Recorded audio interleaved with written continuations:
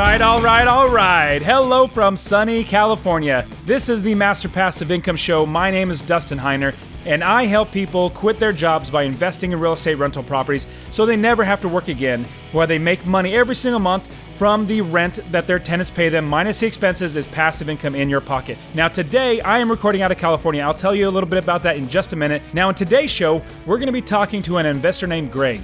Greg started investing by buying his first house on the courthouse steps. Can you believe that? Now, not many investors actually go to the courthouse steps to buy through an auction a house they've never seen, but Greg did. He's going to show us how he did it. Now, let's listen today as we talk to Greg and how he shares how he bought his first property on the courthouse steps and how you can do it too. All right, let's get in there and start the show.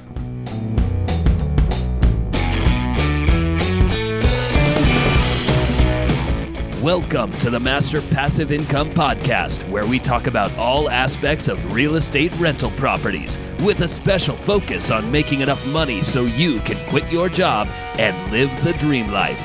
And now, here is your host, Dustin Heiner.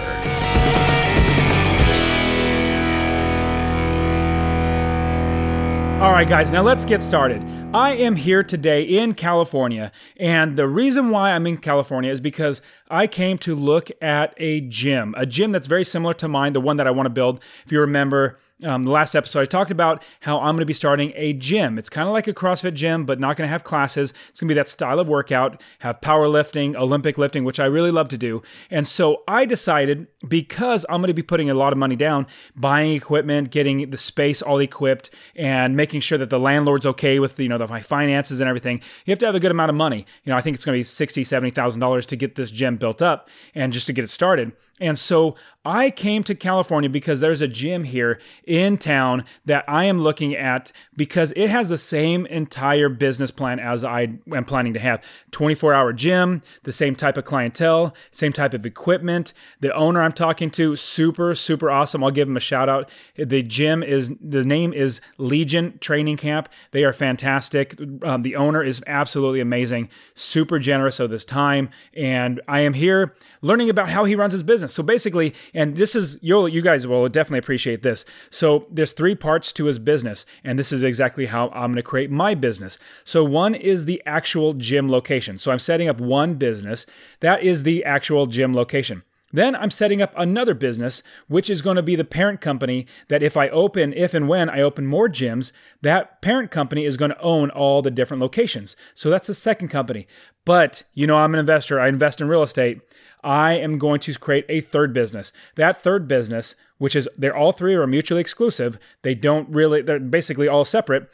I am going to buy real estate with my third company. And then my franchise or the big main company is going to be renting that space from my real estate company. And then the location is going to be paying the franchise fees and the franchise is going to be paying the real estate. So I'm going to be making money left and right. And so what's a little bummer right now is the spot that I'm actually going to be moving into. It is a lease only right now, but there is a possibility of actually buying the property. It's 16,000 square feet, huge place, and I'm hoping to do a seller financing. The end goal is to have, number one, a great business that runs, people coming to the gym, exercising. That's a number one goal. But the number 2 goal, long-term goal, is to buy commercial real estate. Now, we talk about single-family homes in here. I created my fortune with single-family homes, quit my job, travel the world, all that great stuff, and that's what I want to share with you in single-family homes. But I am also branching out, which as you get your more single-family homes, you're going to get to where you have money, so then you can now do something a little more risky or a lot more risky. It's so much easier buying a single-family home than it is to buying a commercial complex. So many more things involved, so much more money that you need. But that's the progression. Think of like Monopoly. When you play Monopoly, first you buy the land. Then you put a house on it and you get people coming and paying you money because they stop there. It's like staying the night. They give you money. Then you put another house and then you put another house. And eventually you get to have a hotel. And a hotel is like the commercial, the multifamily, the big, the bigger, the step up from these single family homes. And that's what I'm in the process of doing. And that's what I want to see with you. So we start with single family homes so we can build up passive income. And I want to help you get started investing in real estate rental properties. Starting small with a single family home, just like I did. to where you could eventually quit your job and never work a job again, and then move up into multifamily, commercial properties, and all that great stuff. Go to freeinvestorworkshop.com. freeinvestorworkshop.com. I want to show you how you can get started. I will also have that link in the show notes page and in the description. This is the 70th podcast episode. If you go to masterpassiveincome.com/70, and that will take you to the podcast episode show notes. So there are 3 things I want you to do. Number 1, I want you to go to freeinvestorworkshop.com. Number 2, I want you to get signed up for the workshop. And 3, watch it so you can change your life forever. And I want to help you to get to where I am, and I'm going to help you every single step of the way. Now, today we are talking with Greg Gaudet. He is an investor out of Hawaii. Can you believe that? He actually is investing in Hawaii, a really crazy expensive market, but he's found a way to do that. And we're going to listen in how he did it, even how he bought his first property from the Courthouse steps. It's awesome that you can buy properties at auction at the Courthouse steps. It's basically an option. And Greg is going to walk us through how he did it. And you can buy properties for much, much cheaper than you could if you bought it on the MLS or through a wholesaler or anything like that. And he's also going to share how he does it in Hawaii and still makes passive income. Also, one thing I want to share with you, our internet was a little spotty on the connection. So if there's a little bit of, fast forwarding or it just sounds weird, I really, really apologize with it, but it was a great interview and I want you guys to hear it. Okay, guys, now let's get in today's show where we're going to talk to Greg Gaudet on how he invests in Hawaii and buys properties from the Courthouse steps. All right, let's start the show. All right. Hey, everybody. Thank you so much for being here with me on this special interview that I have with Greg Gaudet. Now, Greg is an investor. He actually lives in Hawaii and he also invests in Hawaii. And it's just super awesome to see another investor. I personally think, man, how in the world can you invest in Hawaii? But Greg does it. So Greg, thank you very much for being here on the show. Thank you for having me. I'm so excited and look forward to talking. Awesome. So tell me a little bit about yourself, where you're from. Are you married? Do you have any kids? And what you like to do personally? Let's get to know you. Yeah, absolutely. So I'm a surfer, kite surfer, stand-up paddleboarder. Basically, I love the ocean and grew up in South Florida, Miami, Palm Beach area, and moved out to Maui in 2012, mostly at the time to be able to surf more. And been here ever since. Love it. And don't see myself leaving anytime soon. Not married yet, but I'm getting married next month. Congratulations. That's great.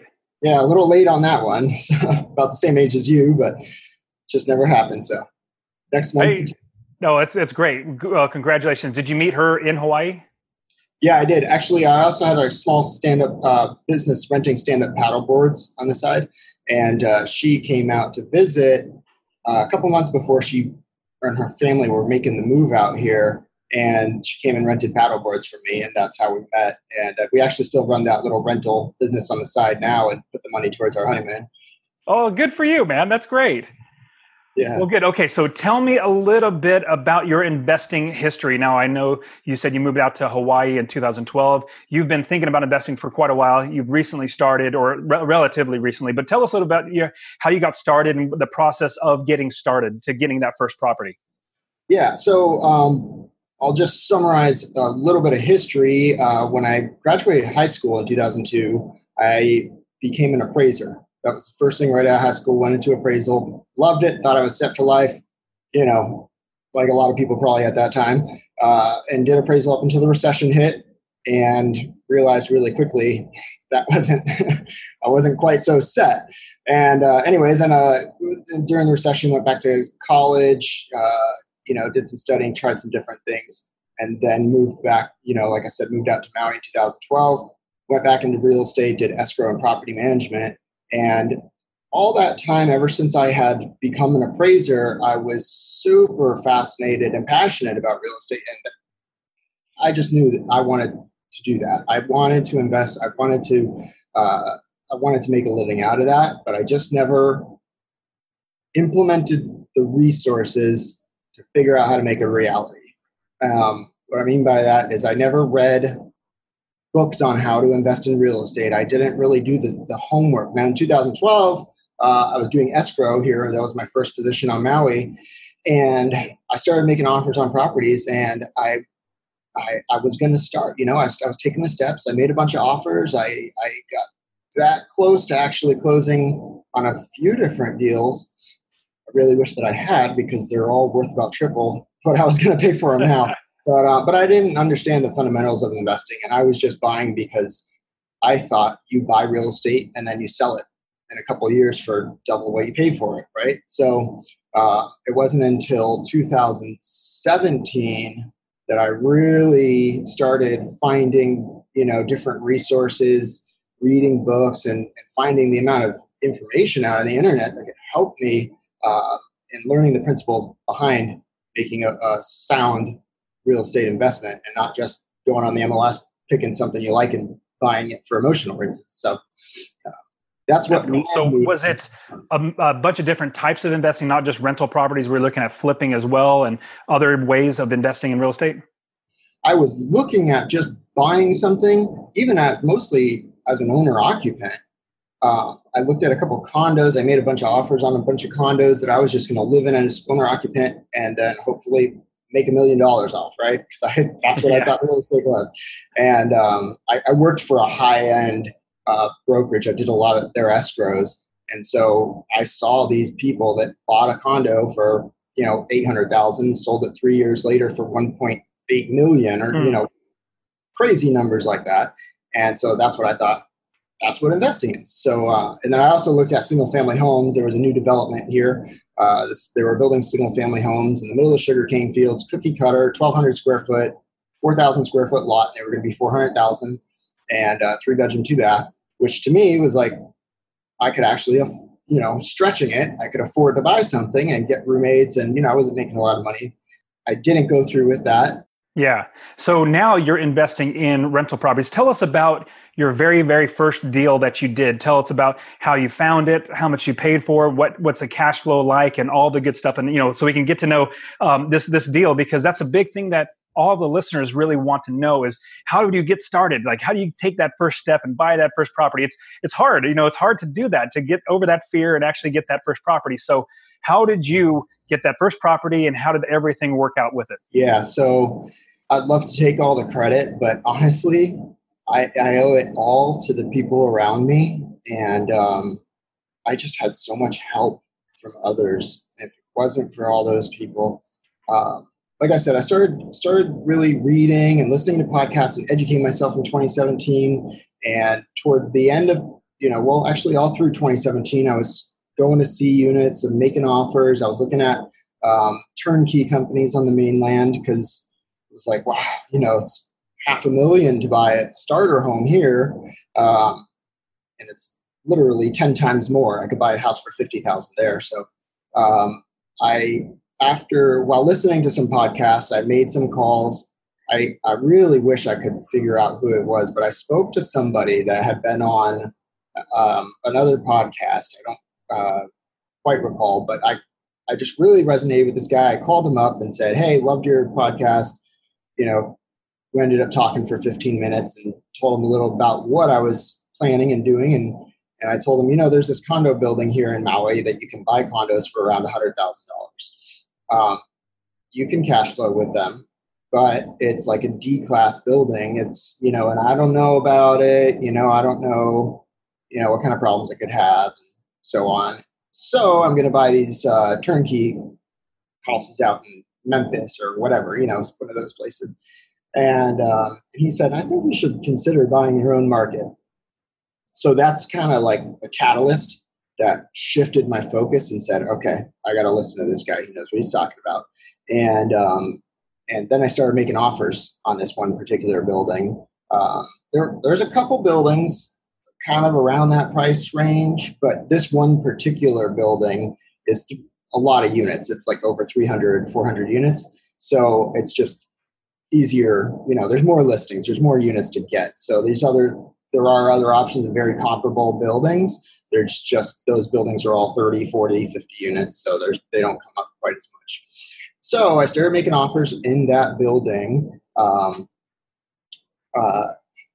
I never got anything under contract because I was lowballing, of course, like wanted to get a deal. I was really scared, had no idea what I was doing. I just I was so scared of losing all my money. I'd just seen so much in the recession. And anyways, I was networking, like I said, with a lot of different people. One particular realtor that I networked with at the time kept talking to me about the foreclosures and the auctions. And she mentioned this one particular unit in that building. And she said, I think this is a good deal. I think you should buy it. When she first mentioned it, I was like, no, I'm not interested in it. I can't see it beforehand or any of that. But then some time went by, a few months went by, and I was just realizing, like, man, the prices are going up. Sellers are not accepting my offers, and I got to find a deal. Like, I don't know. And so I reached back out to her, and I was like, hey, did that condo you were telling me about sell yet? And she's like, no, it's coming up in December. December of 2017 was the confirmation hearing, which in Maui, our sheriff's sale commissioners, courthouse auctions, we have an auction, and then a couple months later we have a confirmation hearing, and you can reopen the bidding at the hearing. So that's what that was. So I did all my due diligence and prepared to bid. I went over to the property, I knocked on the door, talked to the tenants, made friends with them, got them to let me in and go see it. Oh, wow. That's good. Yeah, I did a ton of due diligence. I just went to every single auction at the courthouse. I talked to every single person, and figured out, like, what do I need to know about this? Because of course there's a lot of risk buying at the courthouse steps. That money, you got to have cash to bid, and you don't get it back if you find out the title's clouded. Anything could happen. There's one that I was just about to bid on last week, and I found out that the mortgage that's foreclosing is the second lien position. So the first mortgage is going to get carried over. I'm like, thank God. Absolutely. There's so many things you got to check. So I learned all of that stuff in that kind of 1 month period leading up to that auction. Showed up to the courthouse. Actually, I'll summarize the story real quick because it was really interesting. All excited, showed up to the courthouse. The bank's attorney, when they called the case, said, I'm sorry, Judge, we made a mistake. They had bid at the auction $61,000, and they said, we made a mistake. We didn't mean to bid $61,000. That's not the right amount. We need to retract that bid and enter the correct bid, which is actually the $41,000, I think it was supposed to be. The unit, the average sales price, the market value was about $100,000 at that time. So I was just jumping up and down and so excited. I was like, yes, this is incredible. The judge said, no, sorry, you made your bid. You can't change it. That's what it is. So unfortunately, it didn't bring the price down. But oh, man. Then they go ahead and say, okay, let's go ahead and reopen. Is anybody else here to bid, to reopen the bidding? And I raised my hand, and another investor raises his hand. And I said, oh, man, you got to be kidding me. I put the amount of time I put into this thing. I must have put 100, 150 hours at least into researching this particular unit and everything about how to buy it at the courthouse. And so we went out. What we do is when they reopen the bidding, the judge says, go out and do your bidding and then come back in and tell me, and we'll confirm the sale. So we go out into the hallway. The attorney, the commissioner, opens the bidding. And right away, he opens the bidding, and I just throw up my hand and say, $64,000, because that was the minimum to starting to reopen. He bid 65, I bid 66, he bid 67, I bid 68, he bid 69. And I'm sorry, important detail is it was 69.4, so 69,400, and I had brought $7,000. You have to have 10% of your bid to be able to bid. And so I brought 7,000 because I figured I'm willing to go up to 70 in case anybody else shows up. And so he bid 69,400. I bid 70,000, and that was it. I won it. Wow! And I later found out that he had also come with $7,000. And had I let him make the first bid, I would have been the one to bid 69.4. and he would have bid 70,000, I would have lost it. So it's just crazy how everything worked out. That's great. Now, yeah, if most people don't buy properties through the courthouse steps, because it's really nerve-wracking doing the bidding, there's so much you have to do due diligence wise, and I can completely understand when you say you spent over 100 hours figuring out this one particular property. There's a lot of work. Now, there are people that actually do this really, really well, but it's really, really hard to do. So congratulations for getting your first property, buying it on the courthouse steps. That's not something I would normally recommend to anybody, but great job. That's really, really awesome. Thank you. Yeah, I don't recommend it to anybody either. And now, knowing what I know now, I look back on that transaction and it just blows my mind that that everything worked out. It's unbelievable. There are so many things that could have gone wrong that I just didn't even realize at the time. Like the second lien position, I didn't know that at that time, that the first lien carries over and the second lien could be foreclosing. So many things. And another funny detail is that guy that I was bidding against on that first auction is now one of my mentors. That's great.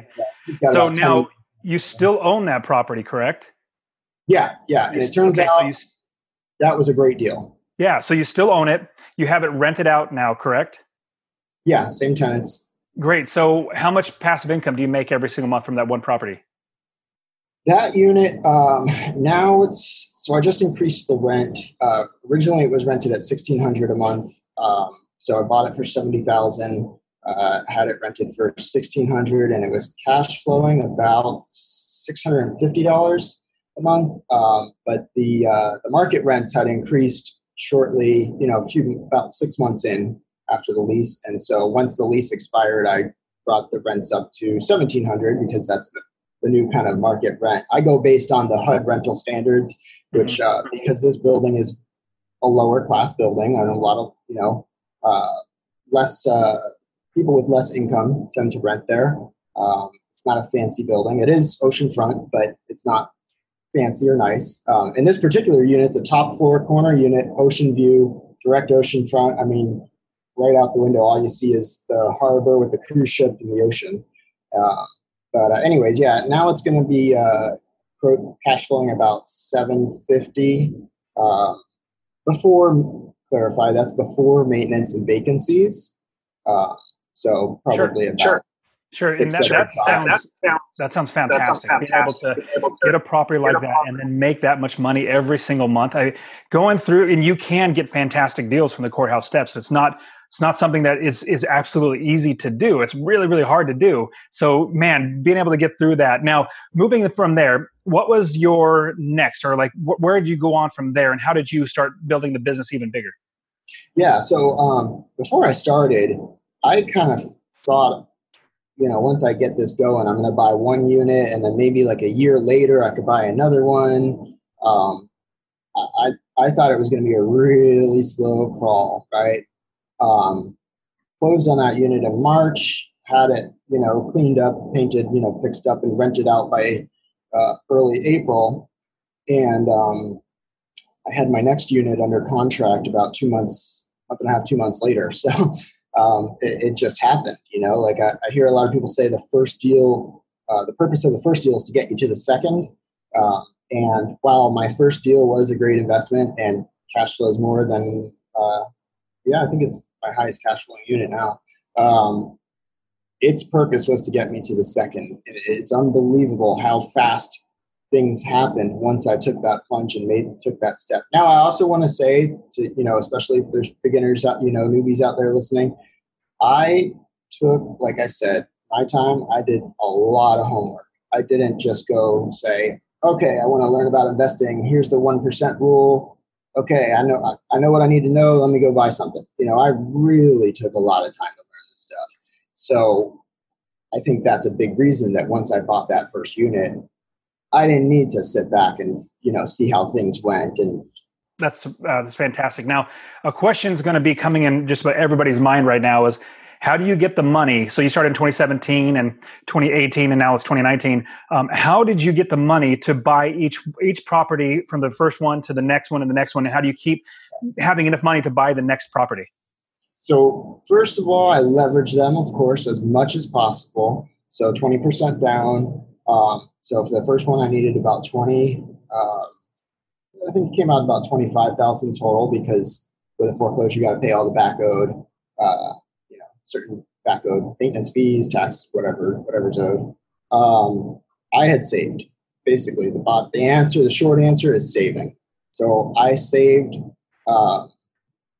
probably 60% of my income, and still do today. I'm probably about 50-60% of my income go straight into savings. So I do work full time still. I'm on a sales, like a business development business sales position.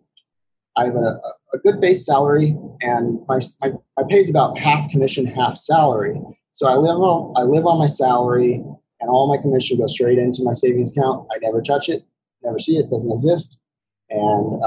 And then of course the business now is generating a couple thousand a month in income, which has its own account, and that does not get touched. So basically it was savings. I live off. I mean, that's one of the things I love about your show. You're so frugal, and you're always talking about being frugal, and I love it. I'm all about it. I get passionate about it. I'm in the grocery store, and I put stuff in my cart. I take a couple steps, and then I say, I don't need this. Honestly, to be able to save that much money takes a lot of discipline. So good for you having the discipline to be able to save that much money, or have the foresight and say, I know what I'm going to do with my life. I want to be an investor. I want to invest my money. And number one, you have to have money, but also you use leverage. Leverage is fantastic. I've used it many, many times. I use other people's money so many times. It's what helped me build my business. And I know that with having money in my bank account, it's so much easier to buy properties. Now, it is possible to buy properties with low and no money down. It's absolutely possible, but it takes a lot of work.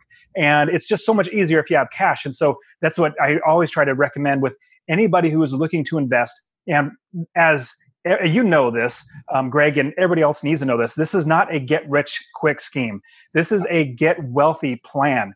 We get wealthy little by little over time. It took me about 6 years before I was able to, once I started investing, 6 years later, I had enough money to replace my income. I didn't quit then because I was nervous, but it took me another 2.5 years, almost 3 years.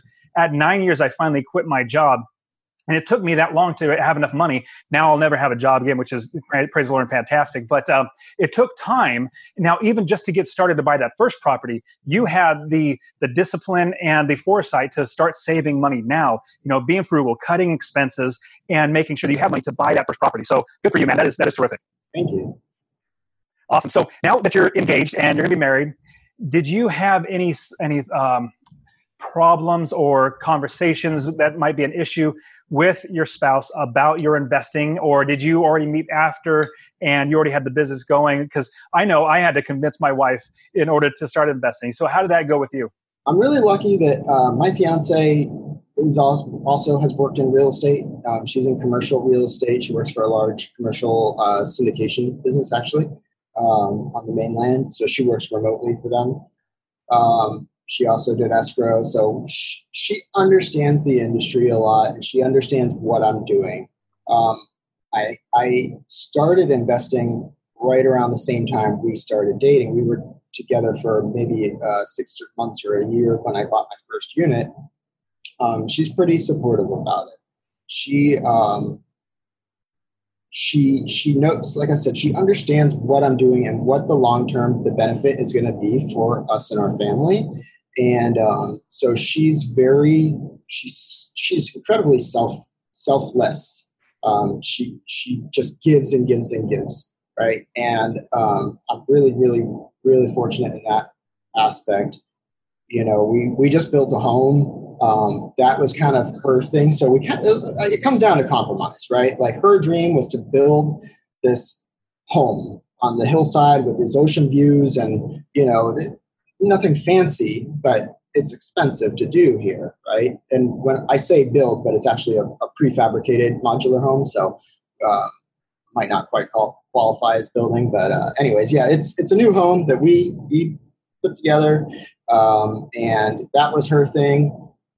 I wanted to house hack. I wanted to buy a house with a cottage. I wanted to live in the cottage and cash flow off of the house. And then when I had a family, I'd move into the main house, and the cottage would still cover most of the mortgage. So to her, it was like she wanted to do this, and she wanted to have 2 homes on the property so her parents could live in one. And I was like, I don't like that idea. But that's what she wanted. And the most important thing to me was to build my investment portfolio. And so our compromise was, we're going to build this house and, have the home the way you want it, with your parents living there with us. And I'm going to buy these rental properties that are going to create the cash flow to offset that mortgage.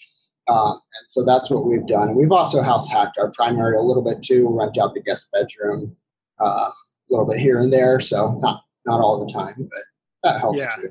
Yeah, I have one of my students who he moved from California to Idaho because he wanted to get out of California. He moved into Idaho, and now with all of his real estate investing, he's now since bought a $500,000 home on a lake up in Idaho, which is fantastic. He's living the dream life. On top of that, it even has like you're thinking a cottage or like a little bungalow that it's on like a couple acres. So it has a secluded bungalow. It's right next to the river, or no, sorry, it's a lake. And so he rents that out for like, I want to say like $1,500 total. No, sorry, take that back.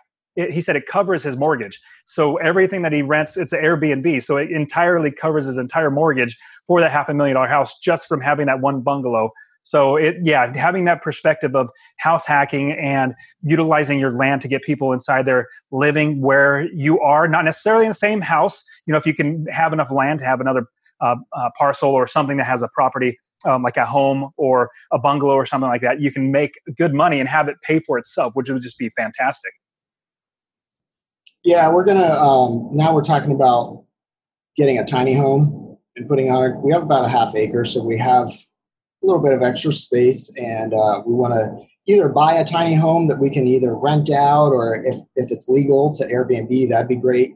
If not, we'll long-term rent it, or we could just rent the space to somebody that owns their own tiny home, so I don't have to invest anything and just start cash flowing.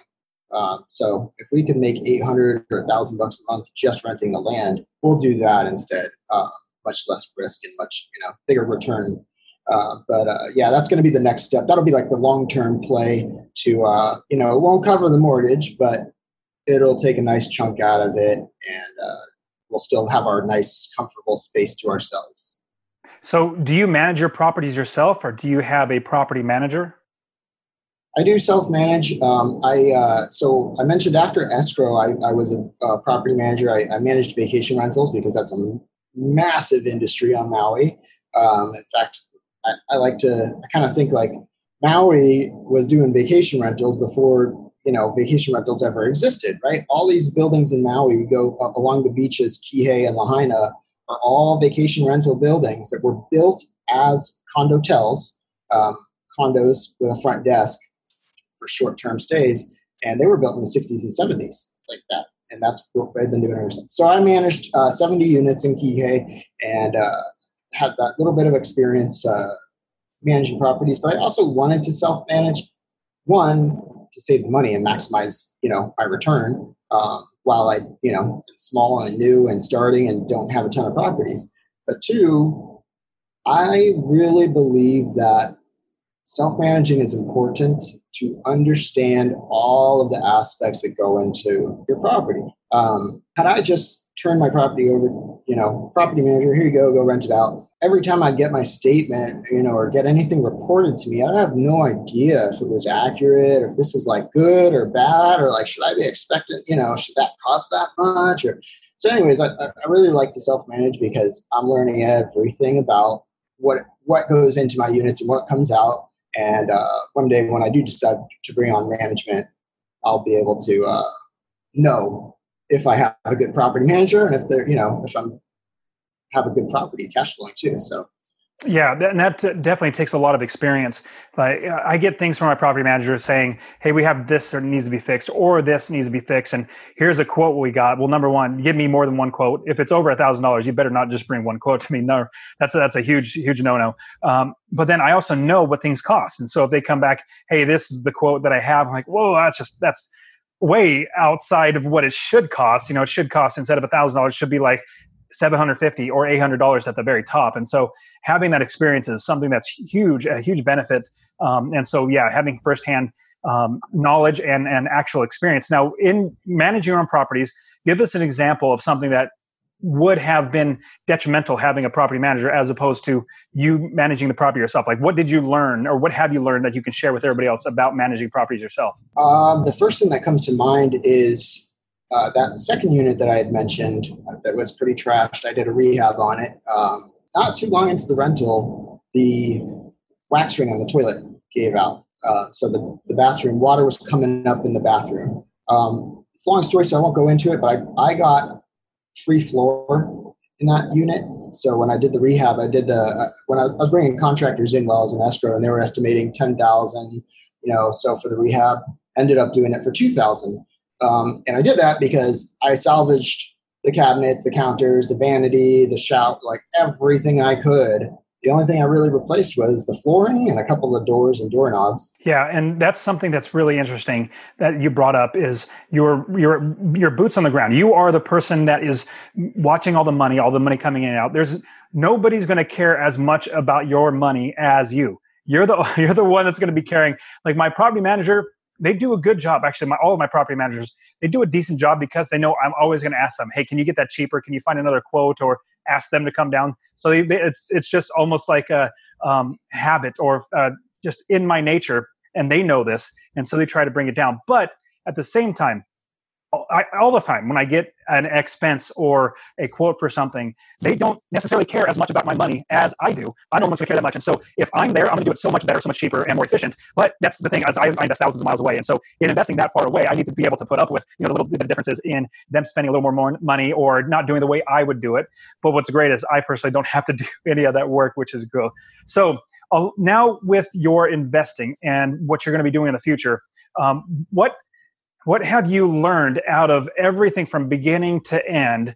What lessons have you learned? What can you share with the audience that they can, hey, if I would have done this differently, this would have been better. What lessons can you share with everybody?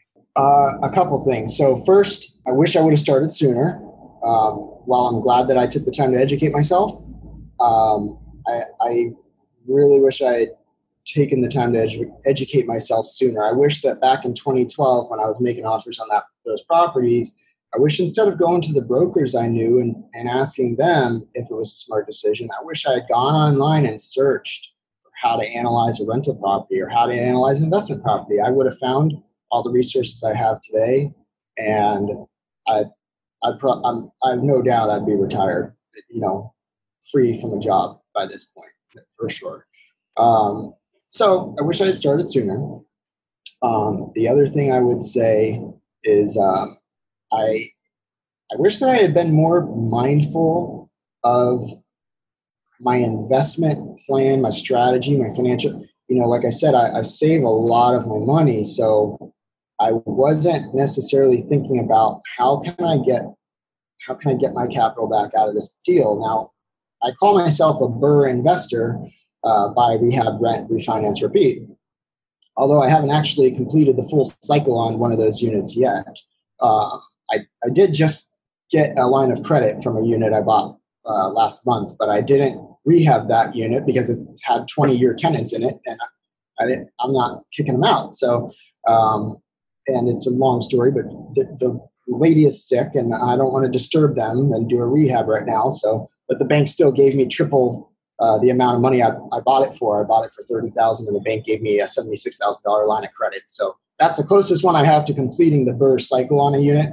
But the point of this is that I wish that at the time I had maybe looked into using alternative funding sources to close on my first couple of units, because I did a great job, I think, of buying them at the right prices. I mentioned the first one, $70,000 appraised for $95,000. I could have used private money or hard money to close on it and then just refinanced it after closing and got my down payment back. And I would have been able to scale a lot quicker. In my first year, I wouldn't have really wanted to go any faster than I did. I acquired 5 units in the first 12 months, but now I'm ready. It'd be great now if I had all those funds. Now I can still go and refinance those. But now that I have 5 of them, and I'm working on, the next 3, I don't want to, I can't have all these transactions going on at once, right? The bank doesn't want to refinance 3 of my units at the same time. and they don't want to be doing a refinance on one while I'm purchasing another. So it's a little more complicated now. But when I get a nice little break between deals, I'll probably cash out of those and find some way to tap into that equity. But I wish that I had thought about that beforehand and really strategized, done it right so that I could have access to that capital. Just pull that capital right back out, and then I wouldn't have to worry about it all now. Yeah, and that's something that when you are learning on your own as you go, there's only a few options that you can see because you don't have all the experience of, years and years of investing. And that's something I love to do with my students is give them more than just one option, like just buy the property. Like, but what's your goal? Like, where do you want to see this next, this business in the next 3-5 years? And I ask them that, and I say, in order to get there, these are your different options, 4 or 5 different options. You need to pick what's the best one for your family. Whether when I first started, just like what sounds like you did with you, it's there's only one option or maybe a second that's not as good, or we don't see the big picture.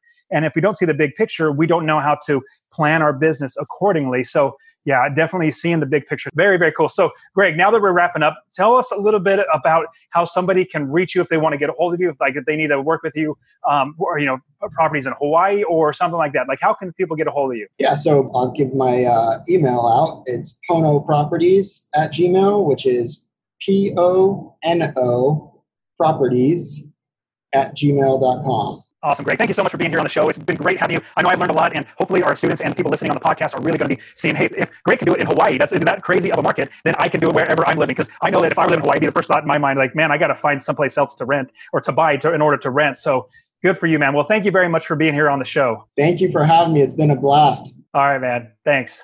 Awesome, guys. Now, wasn't that such a great interview with Greg Gaudet, showing us how he invests in real estate in Hawaii and also buying at auction at the Courthouse step. Now, remember, go get yourself that free workshop. Go to Free Investor Workshop, sign up for that workshop, and then watch it so you can change your life and live the dream life. All right, guys, you've been terrific. Thank you so much for being on today, and I will see you next week. Peace out.